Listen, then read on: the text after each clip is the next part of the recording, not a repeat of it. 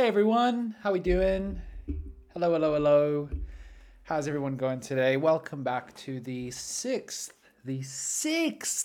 episode, official new episode, whatever it might be, of Wild. Welcome. Hello.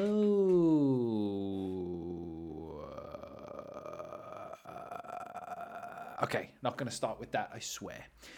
Hi everyone, so good to see everybody. The reason I say it's the sixth quote unquote sort of episode of Wild is I've obviously tried this many times in the past until I eventually decided to jump onto the bandwagon of every single human being in the world who thinks that they are remotely interesting and deserves to have a podcast. It actually does get a little bit cringy sometimes. And I know that that sounds awful to say because I have a podcast, but it's just so funny. It's so funny for me to see when just everybody, specifically on LinkedIn, I see that all the time. Someone will just pop up and they'll go, "Great news! I've started a podcast," or "Huge announcement! The news you've all been waiting for! I've got some big news." Nobody cares. Nobody cares if you have a podcast. I'm living proof of this. You don't do it because you want to show everybody. You do it because it's fun. You do it because it's nice. Because it's a way to just talk to yourself for a really long time. Right? And then film it. You know, I can watch this back if I make it to like 80 or 90 and I got Alzheimer's. And trust me, I know I'm going to have Alzheimer's because Alzheimer's runs in my family. Badly. When I'm 80, dude, I can look back on this, be like, oh, that's me. I can also rewatch Breaking Bad again for the first time, which is going to be sick. I've watched Breaking Bad about 4 times now, and it's still super good, but it obviously loses its punch. Damn, I remember the first time I ever watched Breaking Bad all the way through. I got into it right as season 4 was airing. I thought it was amazing. Season 5 came out like while I was super into it. And they obviously split it up. Like you got that final episode of the first half where Hank sat on the toilet and he picks up this book. And it's the book that Gabe gave Walt. Obviously, dude, who cares about spoiler alert right now? Sorry, one of my cats is pooping. In case you hear that sound. That stuff wakes me up in the middle of the night. Bless him. But it was amazing. Do you remember those days? And then it was the countdown to the last episode of Breaking Bad. Man, I woke up in the middle of the night to start torrenting that. Oh, will there ever be a show as good as Breaking Bad again? Something that just gets people so invested. Just brings people together. Like the last time people were brought together that much was during the Pokemon Go days. Do you remember that? For like a week, nothing else happened in the world. Even terrorists were too busy catching Charizards and Pidgeys. Oh, that was a pretty cool time. I got really into Pokemon Go as well. I loved Pokemon Go. All I wanted, it's going to sound so nerdy. This might be a bit of a nerdy show, but it's all good. One of the most nerdiest things is I wanted a living Pokédex. Okay? A living Pokédex. It's so stupid to say. I hope no cool girls are listening to this episode. But I wanted to have one of each of the original 151 Pokemon. And I did. It took me about 4 years. 4 years of playing Pokemon Go every day, every weekend. It was actually kind of sad. When I was like 18, 19, instead of going to parties and things like that, I would take my car on a Friday night, go driving around, park up at this KFC that was like 10 kilometers away from my house because it had 3 or 4 Pokestops there. And I would just sit in my car in dangerous South Africa and just play Pokemon Go. Just spin these Pokestops the whole time. Throw away Pokeballs. Do it again. Wait for things to spawn. Put up a lure. Ugh. And I wonder why girls didn't like me. Yuck. Anyway, it's so good to be back. It's nice to have everybody here. I just came back from a fantastic wing place called Wing House. And this weird thing happened that I wanted to tell you guys about. And it's something that I wanted to touch on, which was I'm not drinking alcohol, okay? I have been kind of dabbling in the idea of not drinking alcohol at all, completely stopping it for good. And it's very hard. It's obviously super, super tough because everything social is geared around alcohol. It's very difficult to find events, friends, things to do that are fun when you're not drinking. You can go like paintballing and go-karting and stuff like that, but who wants to spend money on those things every single Saturday? So I'm still trying to be social and hang out with people as much as I can. So I went to this wing place today and I was in the bathroom and there was a guy in a stall next to me and I was busy having a wee. And the next second I just hear this bam. And I was like, whoa. And it was him. And he had fallen down in the thing. And he gets up. He doesn't even wash his hands. Now that I think about it, I shook his hand. He goes, what's up, bro? I'm so drunk right now, bro. And I was like, oh, good man, good man. And he started telling me about his life. He had just flown into Brisbane from Melbourne. And he was with his work. And they were all going to go out and party and that sort of stuff. And I was like, oh, that's sick, dude. That's sick. Nice. You know, what can you say? He was bigger than me. So I was like, sick, dude, cool, yeah, fun. And then I walk out and he kind of follows me and he's still talking. And then he grabs me around my neck and he's like, come on, bro, let's go get a drink, bro. And I go, no, man, I'm not drinking. And for some reason, this was so hilarious to him that he's like, what, bro? You're not drinking, bro? Come on, don't be stupid. Come on, I'm going to get you to drink. We're going to have a drink tonight. And it got to the point where I got really, really annoyed and really frustrated. And it's something that is so hard to do when you don't drink, okay? And the thing is, it sounds pretty easy to handle, but you do sound like a big-ass bitch. You genuinely do. When you're the only one in a group of 10 people who's not drinking, everybody thinks it's kind of lame, and it is pretty lame. But I genuinely think that drinking alcohol, it's taxing, man. It's hard on your body.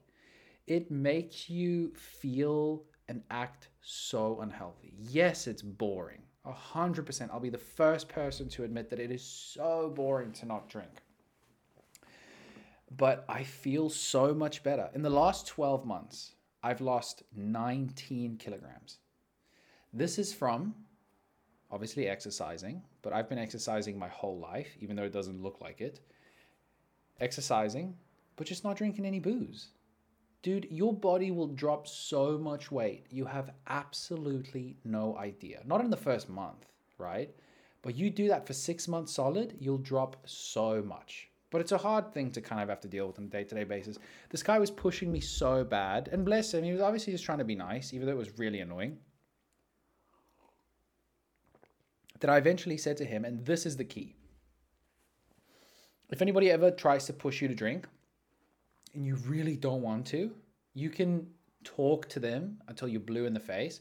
They're not going to listen. The only thing you got to say to them is, listen to me, man. I'm a recovering alcoholic. I'm not.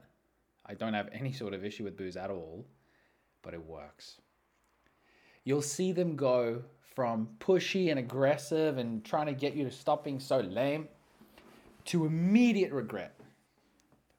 Apologizing profusely, going, I'm so sorry, man, I really didn't know. I'm so sorry, I won't push it, I'm so sorry. Just leave people alone, dude. Leave people alone. Honestly, when I used to work in a bar, there would be people that would come in and they wouldn't drink. It was individuals of the Muslim faith, obviously no drinking allowed. And think about that, right? If you've got a group of people who come in and they're from a faith that is completely against alcohol, some of the bartenders, they take some drinks and they go, oh, nobody's drinking? Come on, guys. And it's like, man, do you really want to have to explain your decisions to some guy who you're just giving a drink order to? Like, is it really worth it in terms of your time? Just leave people alone, dude. You know, I know that in some Asian genetics, there is a predisposition to not being able to, what's the word? Is it like digest or convert alcohol? And some individuals would just get a crazy rash, right? This is true. This is true. I've spoken to, I believe I spoke to a Japanese girl about this, or a Chinese girl.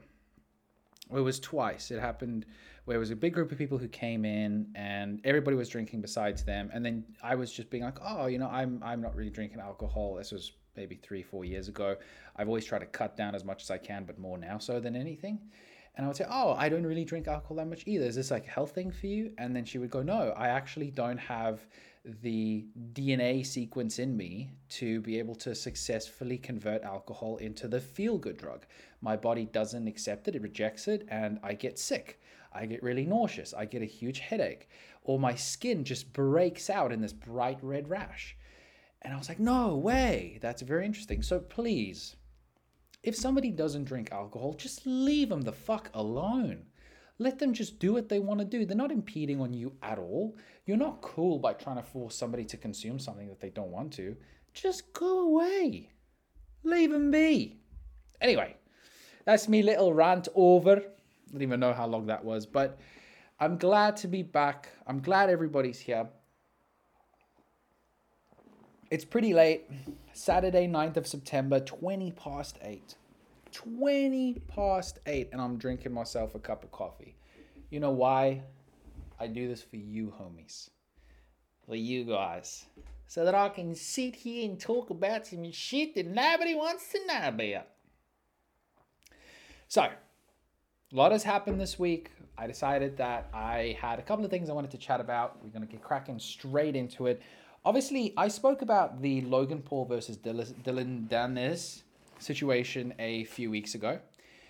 Now, for those of you that don't know, this is Dillon Danis and Logan Paul having a boxing fight. It's coming up. They just had their sort of weigh-in thing where they talk to each other and they yell at each other and they pretend like they're actually these arch nemesises. Do you remember in the McGregor versus Mayweather fight? All this build-up. Crazy build-up. People thought that they hated each other. Conor would, I'm going to slap that bald head. And Floyd would be saying whatever Floyd said. I don't remember. And Conor would make him try and read a book and stuff like that to just make him sound stupid.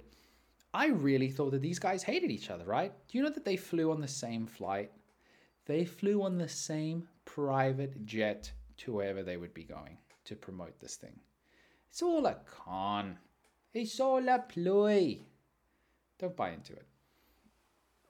So, we've got, okay, I'm kind of buying into this now. We've got the Logan Paul and Dillon Danis fight coming up pretty soon. Very excited. To be honest, I think Logan's probably going to win. Just because Logan is massive, right?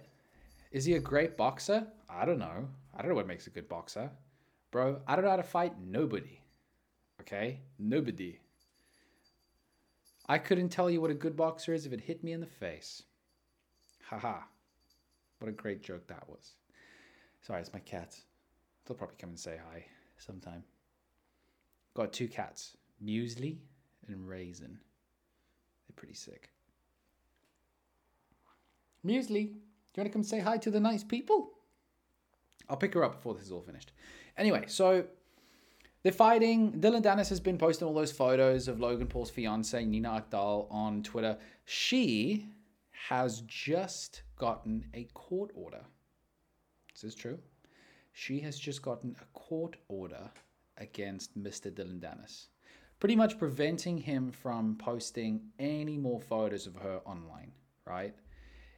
Now, let me think if I want to deliver my opinion about this. To be honest, I don't really have an opinion about this. It doesn't affect me.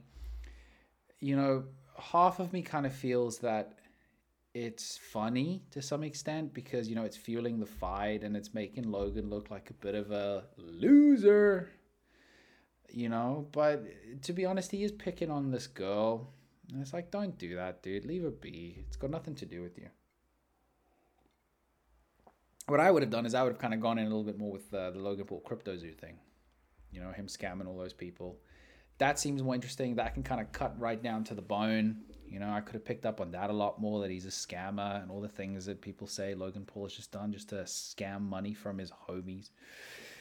So people are a little bit worried, just in the sense of, if she gets a restraining order against Dylan Dennis, it means that the fight would get cancelled, right? I don't think the fight's going to get cancelled. They're both going to make a bit of cash from this. There's been some build up. I think that what is going to happen is it's probably going to die down a little bit now in regards to all of the crazy posts and things like that, because now it's like legally involved. But it'll still go ahead. I'm excited for that. I think that's going to be cool. You know, I just don't think that any of those sort of boxing matches are pretty cool anymore. You had Jake in the beginning, Jake and KSI, Logan and KSI, who did those fights and things. That was kind of fun in the beginning. But now it's just every influencer wants to box. I'm probably only annoyed about this because I know that even if I ever had to blow up, nobody would want to box me. Or people would want to box me just because they know that they'd win. But it's boring, dude. It's the same reason I don't watch, UFC and those sort of fights. I don't like fights, man. We should all just get along. Hippie days. That's a lot more fun. Anyway, this is stupid. Alrighty, so I wanted to talk a little bit about 2 things today, right? Maybe 3 things. I've got some sort of like nerdy thing I want to go into at the end. But I wanted to tell everybody a little bit of a story. The last time I was in here, I obviously spoke a lot about the worst job I ever had. Oh, the worst jobs I ever had. I played that stupid sales call of the angry guy who was all mad at us and, cold calling a bunch of people, thinking you're scammers, whatever it might be. So I thought, why don't I turn it up a little bit? I've had some good jobs in my life. I've had some fun jobs. And my most fun job is something that I wanted to share with you all. So this is going to be a very personal, anecdotal sort of episode. And I like these sorts of things. This is where I can kind of tell you about some of the experiences that I've had in my life and some things that I enjoyed. Sorry, man, this chair just sucks. Oh, I need a new chair. So let's talk a little bit about I'm a Celebrity, Get Me Out of Here. I'm a Celebrity, Get Me Out of Here is a Australian TV show. I think it was started in the UK. I don't know. I don't think it matters.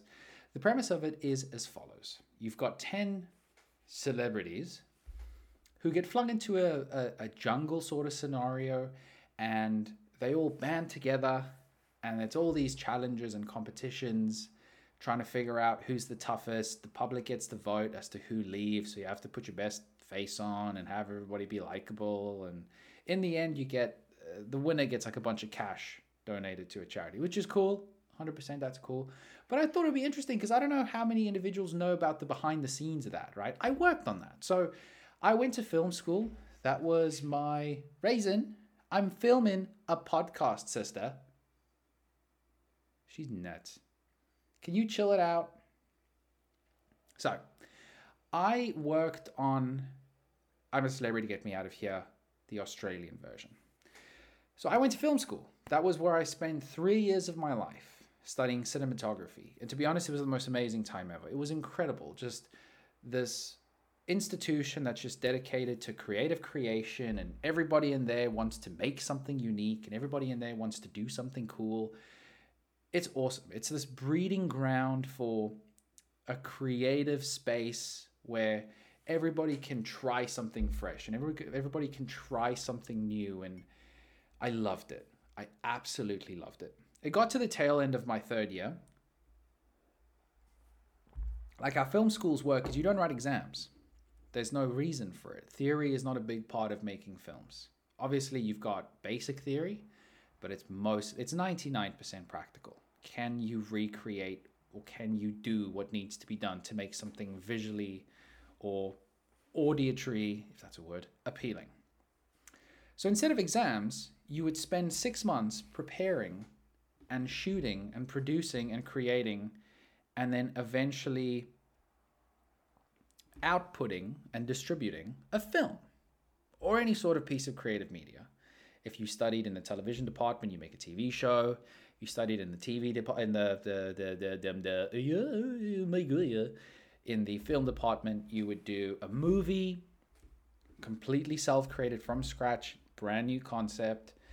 If you're an actor, you would then work with either the TV crew or the film crew to make your character come to life. They also had music departments. I mean, it's so cool. The fact that we have these sort of things now is amazing. And for the right person, it's the perfect breeding ground to step into an amazing creative world, to take that through to you for the rest of your life. So it got to the tail end of my third year. I had shot a bunch of movies. They were crap, and they eventually got better until I got to the end of my third year, and the movies were really cool. We won some sort of awards in the film space, at least in Johannesburg, where this was, and I got really nervous because I had to start making money pretty soon. My mom wanted me out of my house, and I had to start earning some cash. So I started going around and just really thinking about where can I make a bit of an impact, and how can I make sure that I can build off of the success and start earning money in a couple of months, being able to sustain myself. But you know how it is in the film industry. It's very unpredictable. And eventually I got a job out of the luckiest break ever, grace of God, to work on a television show called I'm a Celebrity, Get Me Out of Here. How this works is the UK one, which I think was the first one created, is filmed in Australia. And the Australian one has to be filmed somewhere else, okay? It has to make financial sense, so they filmed that in South Africa. So I got a job working on that for about 2 months, and it was so cool. The people I worked with were fantastic. I worked in the camera department. I was a camera assistant. Basically, my day was as follows, right? I'd wake up super early, normally around about 4 a.m., and then you'd have to shit, shave, shower by 4:30 so that you can get transported to the filming site at 5. You got to be there at 5. From 5 until 5:30, you got to make sure that all the camera gear is ready to go. Everything is charged, everything is packed up, everything is clean, the lenses are ready, all of the cleaning supplies are good, the batteries are all packed up, ready to get going, your walkie-talkies is ready to go. Very, I'd say, admin-based type of deal from 5 until 5:30. From 5:30 until 6, you have to have breakfast because you're not going to eat again until 1 o'clock. And you are on your feet the whole day, running, carrying heavy gear, taking tons of stuff across like kilometers and kilometers and kilometers of uphill, downhill, sideways mountains. So from 5:30 until 6, you have to have a breakfast. The first day I worked there, I was like, oh, I'll be good. I'll just have some yogurt or something, It's 5:30, bro. You don't want to eat a big breakfast at 5:30. And then 6 o'clock gets, you're grabbing everything and you're running into the forest, right? There's a big camp that they had created and set up that was built.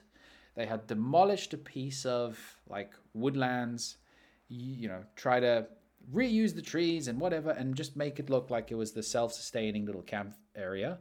Now, the celebrities couldn't leave there.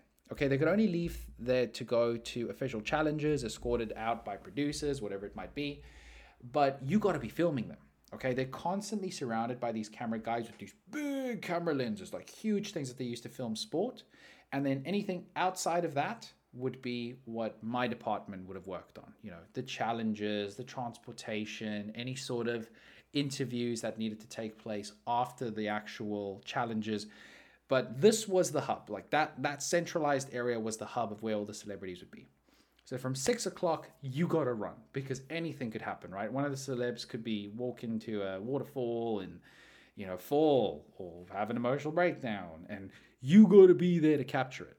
And it was far. It was far away. You had to make the celebs feel that they were isolated and they were alone, right? So 6 o'clock would hit. You'd grab all your stuff and you'd run into the forest. It was normally about a 3-kilometer journey on foot, right? You can't take golf carts or anything like that in there. It's got to be on foot. You're carrying tons of stuff. I would normally carry this heavy industrial grade tripod on my right shoulder.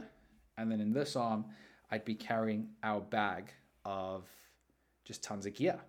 This was probably about 25 kilograms. And then this would be about 20 kilograms as well. Just, dude, I would have gotten so jacked if I did that forever, right? So you then film from about 6 o'clock until about 12:30. And that was just, it could be anything, right? You would either have to shoot the celebs being sort of like escorted to the waterfall that they had there so they can sit down and talk about some things. And this is what people didn't know is a lot of these things seem to be quite genuine, but at times the producers would just try and incentivize any sort of conversation. They would go to the celebrities and they would, say, listen, we need two of these people out here. We need them to talk about their family. And they would just pick two people at random and then escort them out, make them walk through the waterfall. Raisin, why are you doing this now? Make them walk to the waterfall and then just say to them, you have to talk about your families. Talk about like your mom or who you're doing this for or why you're choosing this charity or talk about the hardest thing you ever had to go through, things like that. And then they'd obviously cut it together to make it look all nice and pretty and yada, yada, yada. And then you'd finish, right? You'd be finished for the morning. You still got to carry all that gear around with you, set it all up, break it down, make sure it's clean. Ugh, it was a ton of work. An absolute ton of work. Then you got to rush back. Now it's time for lunch. So how it would normally work is somebody on the crew would get 2 meals. They would either get breakfast or lunch and dinner. Or depending on the cycle of when they would work, sometimes you'd have to work through the night, you'd get dinner and breakfast, work through the night. And you get the day off, whatever it might be. But I very quickly realized that the amount of strain that I was putting on my body was insane. Excuse me. Man, so many noises today. It was insane and intense. So whenever you had the chance to eat, you would just eat as much as you possibly can because your body is burning so much fuel. Then you'd film again from about 1 o'clock until 8. And then you're done for the day. Right, then you can take the stuff, take it back to base camp, break everything down again, clean all the gear, put everything back so that it can charge so that the next morning everything's ready to go.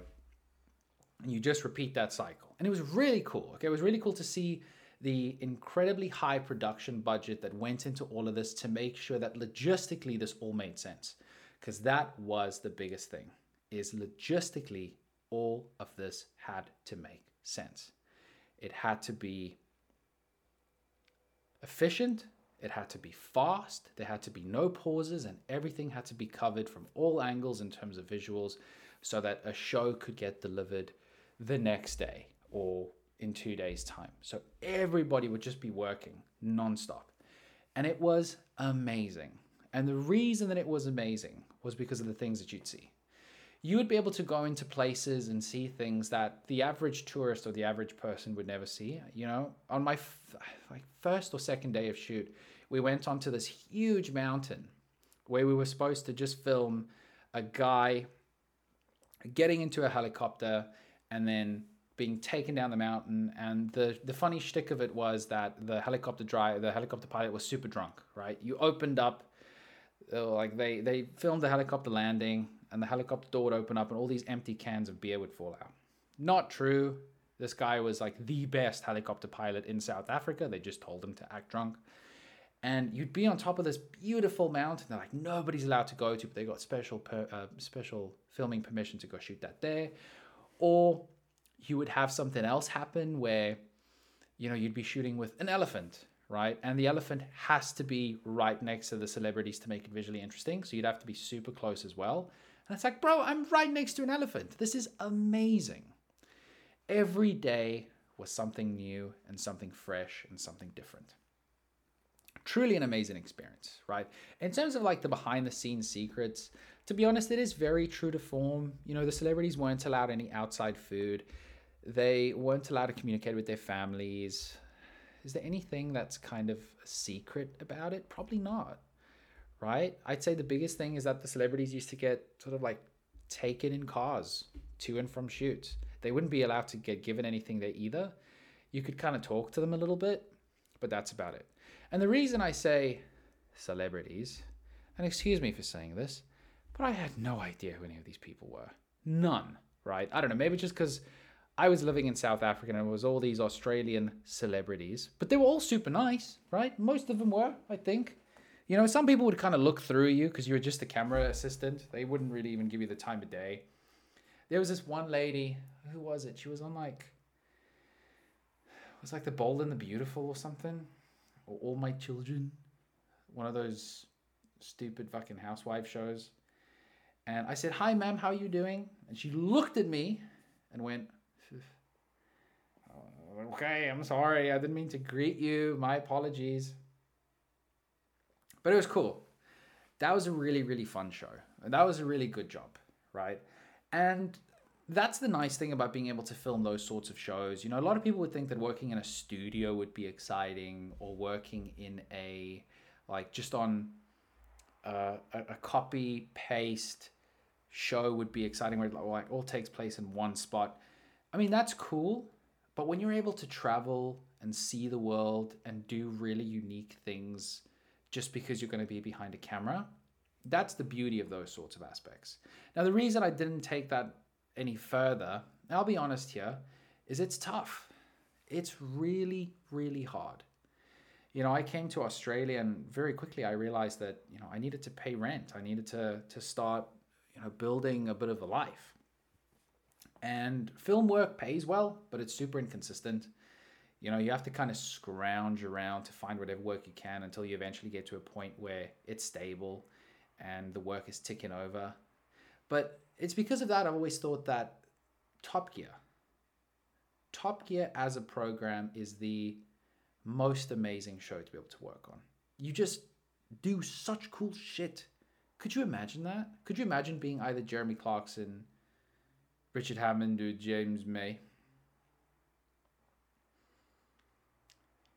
You get taken to the most exotic places in the world. You see things that nobody else will ever see in that combination. Ever. Ever, ever, ever, ever. You get paid tons of good money for it. You get to drive around on these really either expensive or unique cars. It's sort of what every 14-year-old boy wishes they could do for a living forever. Without a doubt, I do think that the Top Gear guys have the best job in the world. Anyway, that was just something fun I wanted to share. I think my camera switched off again. Anyway, okay, so that was a good little story, right? That was an amazing time in my life. I'll always hold it in a very special place in my heart. And I do envy. I envy the individuals that get to kind of do that sort of thing consistently. It's pretty darn amazing. Okay, secondly, something that I wanted to chat about was my experience with cryptocurrency. Okay. And the reason I wanted to talk about this was because I recently watched a documentary on FTX. Okay. FTX. Sam Bankman-Fried. Bless you, bro. Bless all the good that you've done for humanity and for my bank account and for my wallet. So I got into, let me think, how many times have I been scammed? How many times have I lost money in crypto? 3, okay? And they each get progressively worse. The first time I ever got into crypto was with something called SafeMoon. I had heard about crypto. I had kind of known what it is. This was like 2020, somewhere around about those, maybe 2021. I think it was early 2021. I was working at a digital marketing firm and I met a guy called Jack who came in the one day and he was like, "Bro, I've just made so much money." And I was like, "What do you mean? What do you mean?" And he started telling me about SafeMoon. And he had this friend that was obsessed with cryptocurrency. And this friend had heard about a coin called SafeMoon. Has anybody ever heard about SafeMoon? I wonder if SafeMoon's even around anymore. SafeMoon is a coin that ended up becoming like a shit coin, right? A shit coin is just a stupid coin that doesn't do anything. And it's not going to be anything. And it's worth like a trillionth of a dollar. Genuinely speaking, you know? So you can buy like $10 worth of Safe Coin, you've got like 1 million Safe Coin. So you immediately think, I've made my money. But what had happened with this guy, Jack's friend, is Jack had personally bought like $1,000 worth of SafeMoon, and it like quadrupled, right? He made like $3,000 in a day.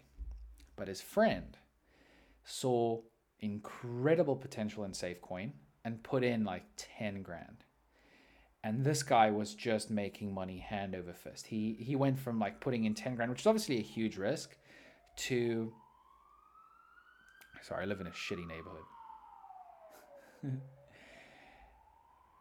He got like 50 grand in a day, right? Insane returns. And then I found out about it. Okay. And I was like, dude, I got to get in on this. You've got to show me how to do it. And I set it all up and I figured out how to buy it because you couldn't even buy it on just like a straight up Binance referral thing. You had to do it through PancakeSwap, I think it was. You know, really sort of like backwards shitcoin style stuff. And I ended up putting in $200, $200 worth of SafeMoon. And I was like, sick, bro, sick. $200 worth of SafeMoon. And that was a lot of money to me back then. And over the course of about 3 or 4 days, my $200 shot up to about $2 grand, if not more than that.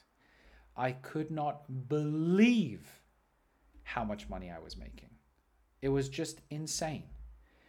And everybody was like, bro, this is, you like, take some out now. And I was like, no way, this is going to be my retirement fund. This is it. And I had the potential to take the money out. I think it got at its peak to like 2.5 grand. And then lo and behold, so think about Jack's friend, right? Jack's friend made a ton of cash. Generally a ton of cash. He was thinking about buying a Lamborghini. I wonder if he ever did. I would have. On a 10 grand investment, dude. At least take out your 10 grand. Just let the rest just fly, baby. So my SafeMoon shot up and I just didn't want to take it out. I was like, no, man, I'm going to do one of those things where I'm going to buy a shit coin. That was my strategy. I'm going to buy a shit coin and it's going to get huge. And it's going to only get huge in like 10 years time, but then I'll retire, right? That real sort of stupid boy shit. Lo and behold, over the course of another 2 weeks, my SafeMoon fell from 2.5 grand back down to like 400. And I was like, ugh, should have taken it out. But I didn't, okay? So technically I lost money, but not really, okay? But this will delve into my next thing. So that's the first time. The second time follows up on this. Okay, I then started taking crypto seriously, if I can put it that way. And I thought, sick, let me just do something with this. Okay, and I kept on buying more SafeMoon. And then I thought, let me diversify my portfolio. And I bought something called Yummy Coin. Guys ever heard of Yummy Coin? Yummy Coin is an interesting one. Yummy Coin was a concept that was introduced where for every certain amount of coins that would get bought, the same amount would get burnt. Okay, and burning just limits the supply. There's obviously a set amount of coins, and when they burn a set amount, then the publicly available amount of coins gets more expensive and more rare and more difficult to obtain because there's now more of a sort of less of a supply. Okay, for every a certain amount of coins that would get burned, they would donate a meal to an impoverished child in the world, you know, like an orphan or something like that, or just somebody in like a third world country. And I thought, that's so cool, bro. Everybody's going to get up on this shit. So I decided this is going to be my coin. Let us take a chance. Let us turn up the beat. And I probably bought about $200 again worth of Yummy Coin. I started seeing Jake Paul tweet about it, which is what prompted me to buy. I do realize that if I'm taking financial advice from Jake Paul, then maybe I'm not the smartest guy in the world. I mean, he is rich. He must be doing something right. Anyway, so my Yummy started getting more yummy, right? The price just started going up. I remember being in gym and every couple of minutes I just gone to the app and the coin would just have shot up another 20%, right? In the space of about 2 hours, it went from $200 to $400, and then again from $400 to $800, like in the next 6 hours. And I was like, bro, this is insane. I should be putting in more. And I did. I kept on adding more and more and more and more until eventually I had about 4 grand worth of Yummy Coin. Okay. With maybe 10% of that being my actual investment. The rest of it was just straight up the coin going through the roof. And one of my friends said to me, bro, that's an incredible return. That's 10 times your money. Pull it out now. Take the winnings. And same thing. I said, no way, bro. This is my jam. This is going to be enormous. This is what's going to allow me to buy a house this year. And then lo and behold, the Yummy started falling a little bit. So I was like, okay, maybe they're right. I'm going to take out my Yummy Coin. So I still had my Safe Moon. My Safe Moon was worth like $400. My Yummy Coin was starting to deplete. And I was like, should I transfer it? You know what? No, I'm going to stick it out. And then a week later, my Yummy Coin had fallen from like 3.5 grand at that point to about $30. It was a major rug pull. And I was like, man, nothing ever goes my way. I was incredibly disappointed. And then I thought, you know what? Let me just try and pull everything out at this point. So the first thing I wanted to do was transfer my Yummy Coin into, I don't know, an exchange. I didn't even know how to do those sort of things anymore. And I did it, but nothing worked. And I was like, okay, what do I do now? This isn't working. So I went onto Telegram, and there was like a Yummy group. And like a moron, I sent a message and they're going, hello everybody. I'm trying to pull out my Yummy Coin, but for some reason there's some sort of issue. Can someone help me? And the very first message I got was just from somebody who had the Yummy image as their profile picture. And it just said crypto support. And they contacted me and they went, hello, Sheldon. Are you having trouble with your Yummy? And I thought that they were legit. Ugh. And I said, yes, I am. Can you please help me? And they said, great. All that we need from you is just this phrase, which is your seed phrase. And without thinking about it for more than 20 seconds, I sent it to them.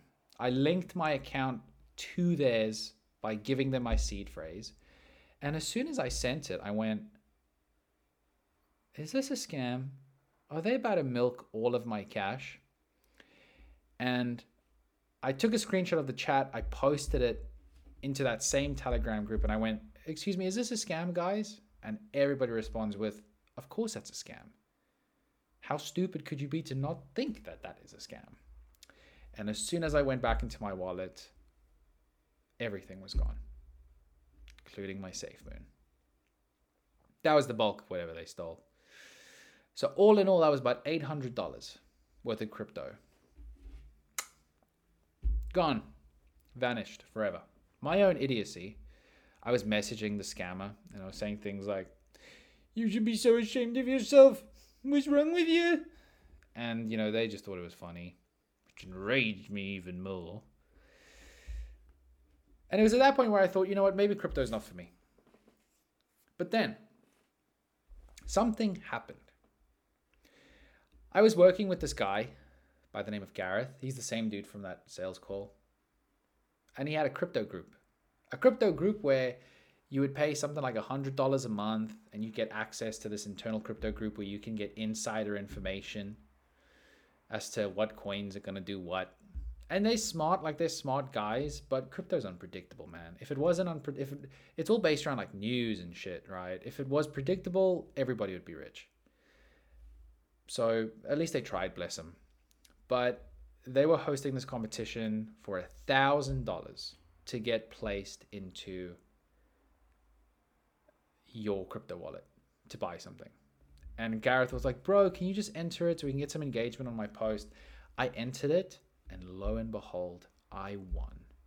I won $1,000. That's a lot of cash, right?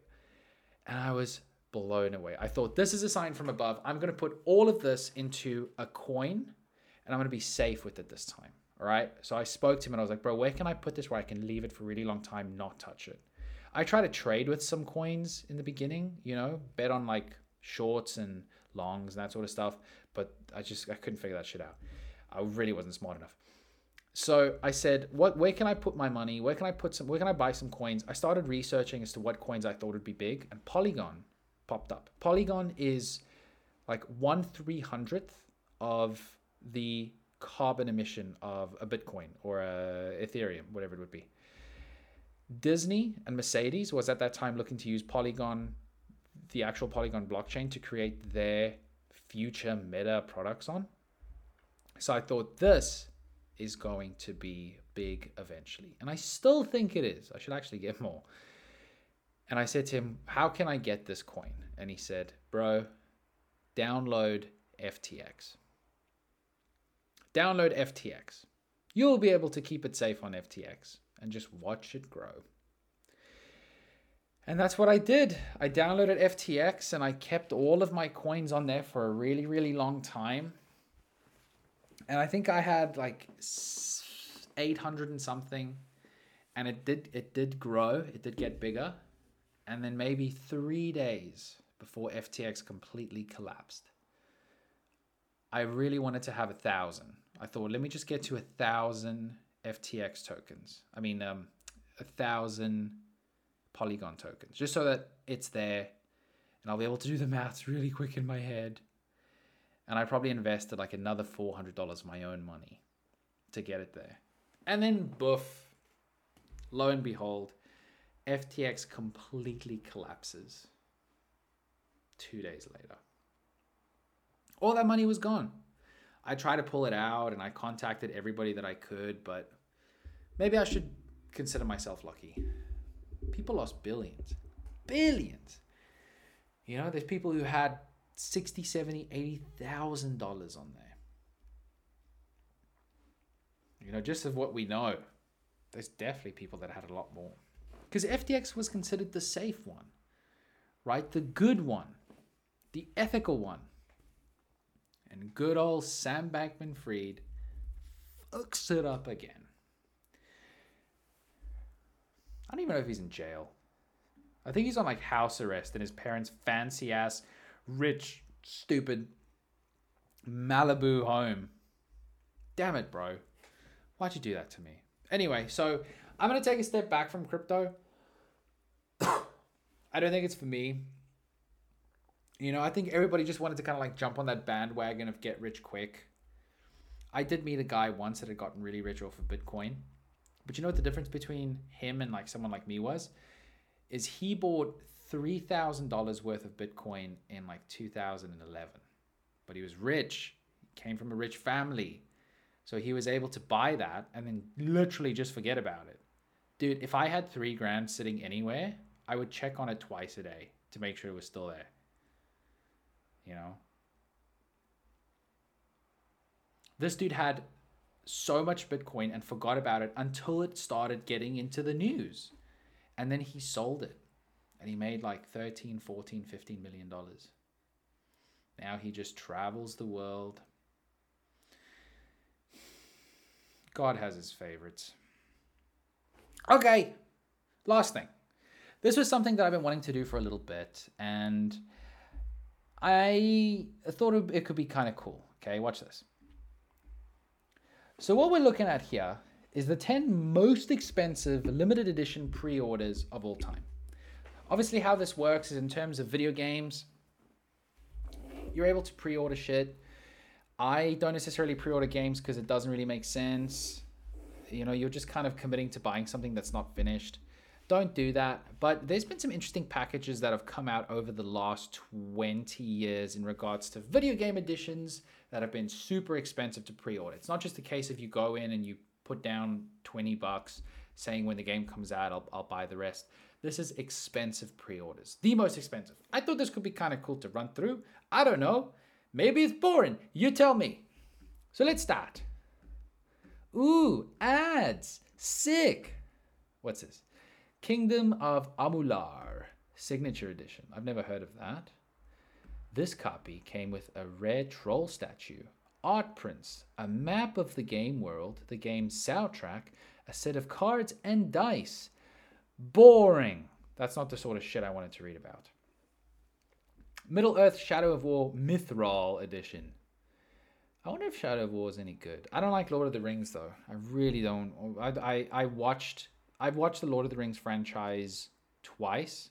Once was in school because I had to, and then the second time was because somebody said to me, it's the best film series of all time, give it another shot. Is bullshit. What about this? Bro, I should be like Googling these things, man. These things look... You can't tell what it is. Okay, let's see. Shadow of War Mythrol Edition. What did it come with? You can still buy it at least. Wow, look at the quality on this. Okay. Look at that statue. That's kind of cool, right? Dude, if you ever bring a girl home and you got this stupid thing in your house, guaranteed she's leaving straight away. It's so nerdy. Okay, what else we got? Dirt 3. Oh, I remember this. So Dirt 3 is some sort of racing game. It comes with an RC car. Oh, wow. The RC car is actually the same car that's featured on the box art for the game. I mean, that's kind of cool, right? Hey, listen. It's cooler than a statue, bros. Look at that little thing. Oh, it's fine, bro. $300? No way. You can go to Walmart. You can go to Kmart and get one just like that for like $12. Anyways, let's get to the more expensive stuff. This is so stupid.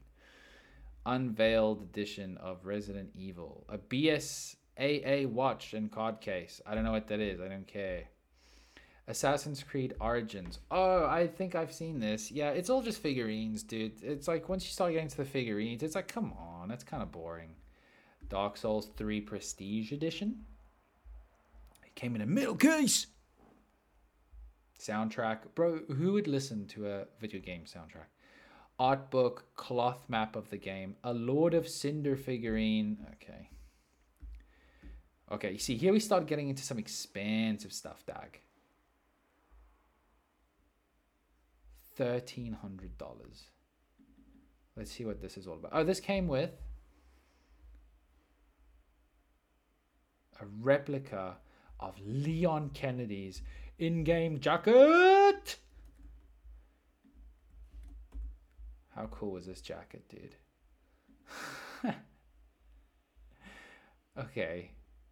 Very cool. Where's the actual jacket, though? You don't see any photos of it. Is it that? Oh, dude, it's just a jacket, my dag. There it is. Look at that cool jacket, dude. Ugh. You look like a biker who's just sort of like bought his first bike. Dude, if you buy a motorcycle, how do you get into a motorcycle gang? I'd be way too scared to go up to any of those guys. Can I join your club? Okay, look at this. Okay, this is a huge jump. This is where it goes from being like, this is not cool. I'm sorry. It's really not cool. But this is where it just starts getting stupid. You get a real car. A real car with this game. This is like just, Saudi Arabian prince shit. We can get a full ass car with this thing. It even comes with a fella. It comes with a white guy. Make him fucking do your taxes and shit. Okay, we're almost done. Dying Light, My Apocalypse, 250,000 euros. Okay. This order would get fans real-life parkour lessons, a custom-built zombie-proof shelter, multiple signed copies of the game, pairs of high-end headphones, a trip, a pair of night vision goggles, adult diapers, a life-size figurine of one of the games infected, and your face in the game. Dude, that's kind of cool. All right, that is pretty cool. You're going to be in the game. You get a life-size figurine, adult fucking diapers. Like, that's sick. I like the zombie-proof shelter that they come and they build for you. Real-life parkour lessons. You're just a fat ass. You really don't want that. You go, can I have everything else but those ones? And here's the most expensive. The most expensive video game pre-order of all time, Saints Row 4. Super Dangerous WOD WOD Edition. Let's see. I think this is just sort of exclusive for exclusivity's sake, or expensive for expensive sake. One of the most actual trip, you bastard. Are you joking? As soon as I get into it, dude. Does anybody want to buy a Hyundai? How do I get out?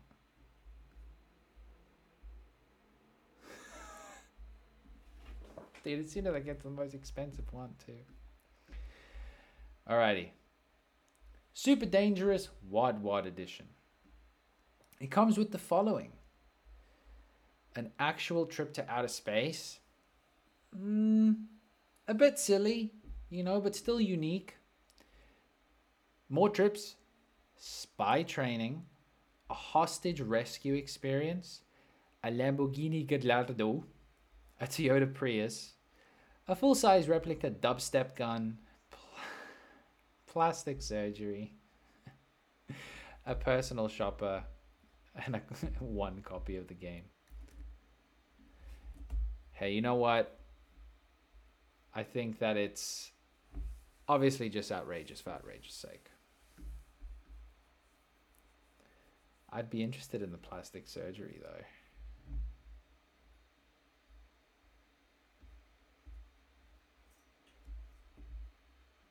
Here we go. Everything's actually broken down piece by piece.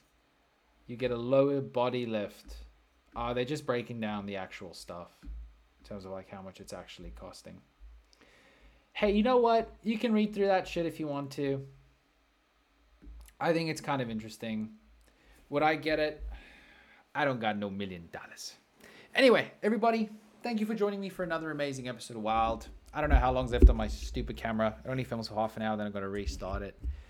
But it's been fantastic. I hope you guys all enjoyed this episode. I just wanted to talk to my homies. Keep on supporting this channel. Keep up the love. And I will see you all on the next one. I got my prank calls coming next week too. So watch out for those. Bye.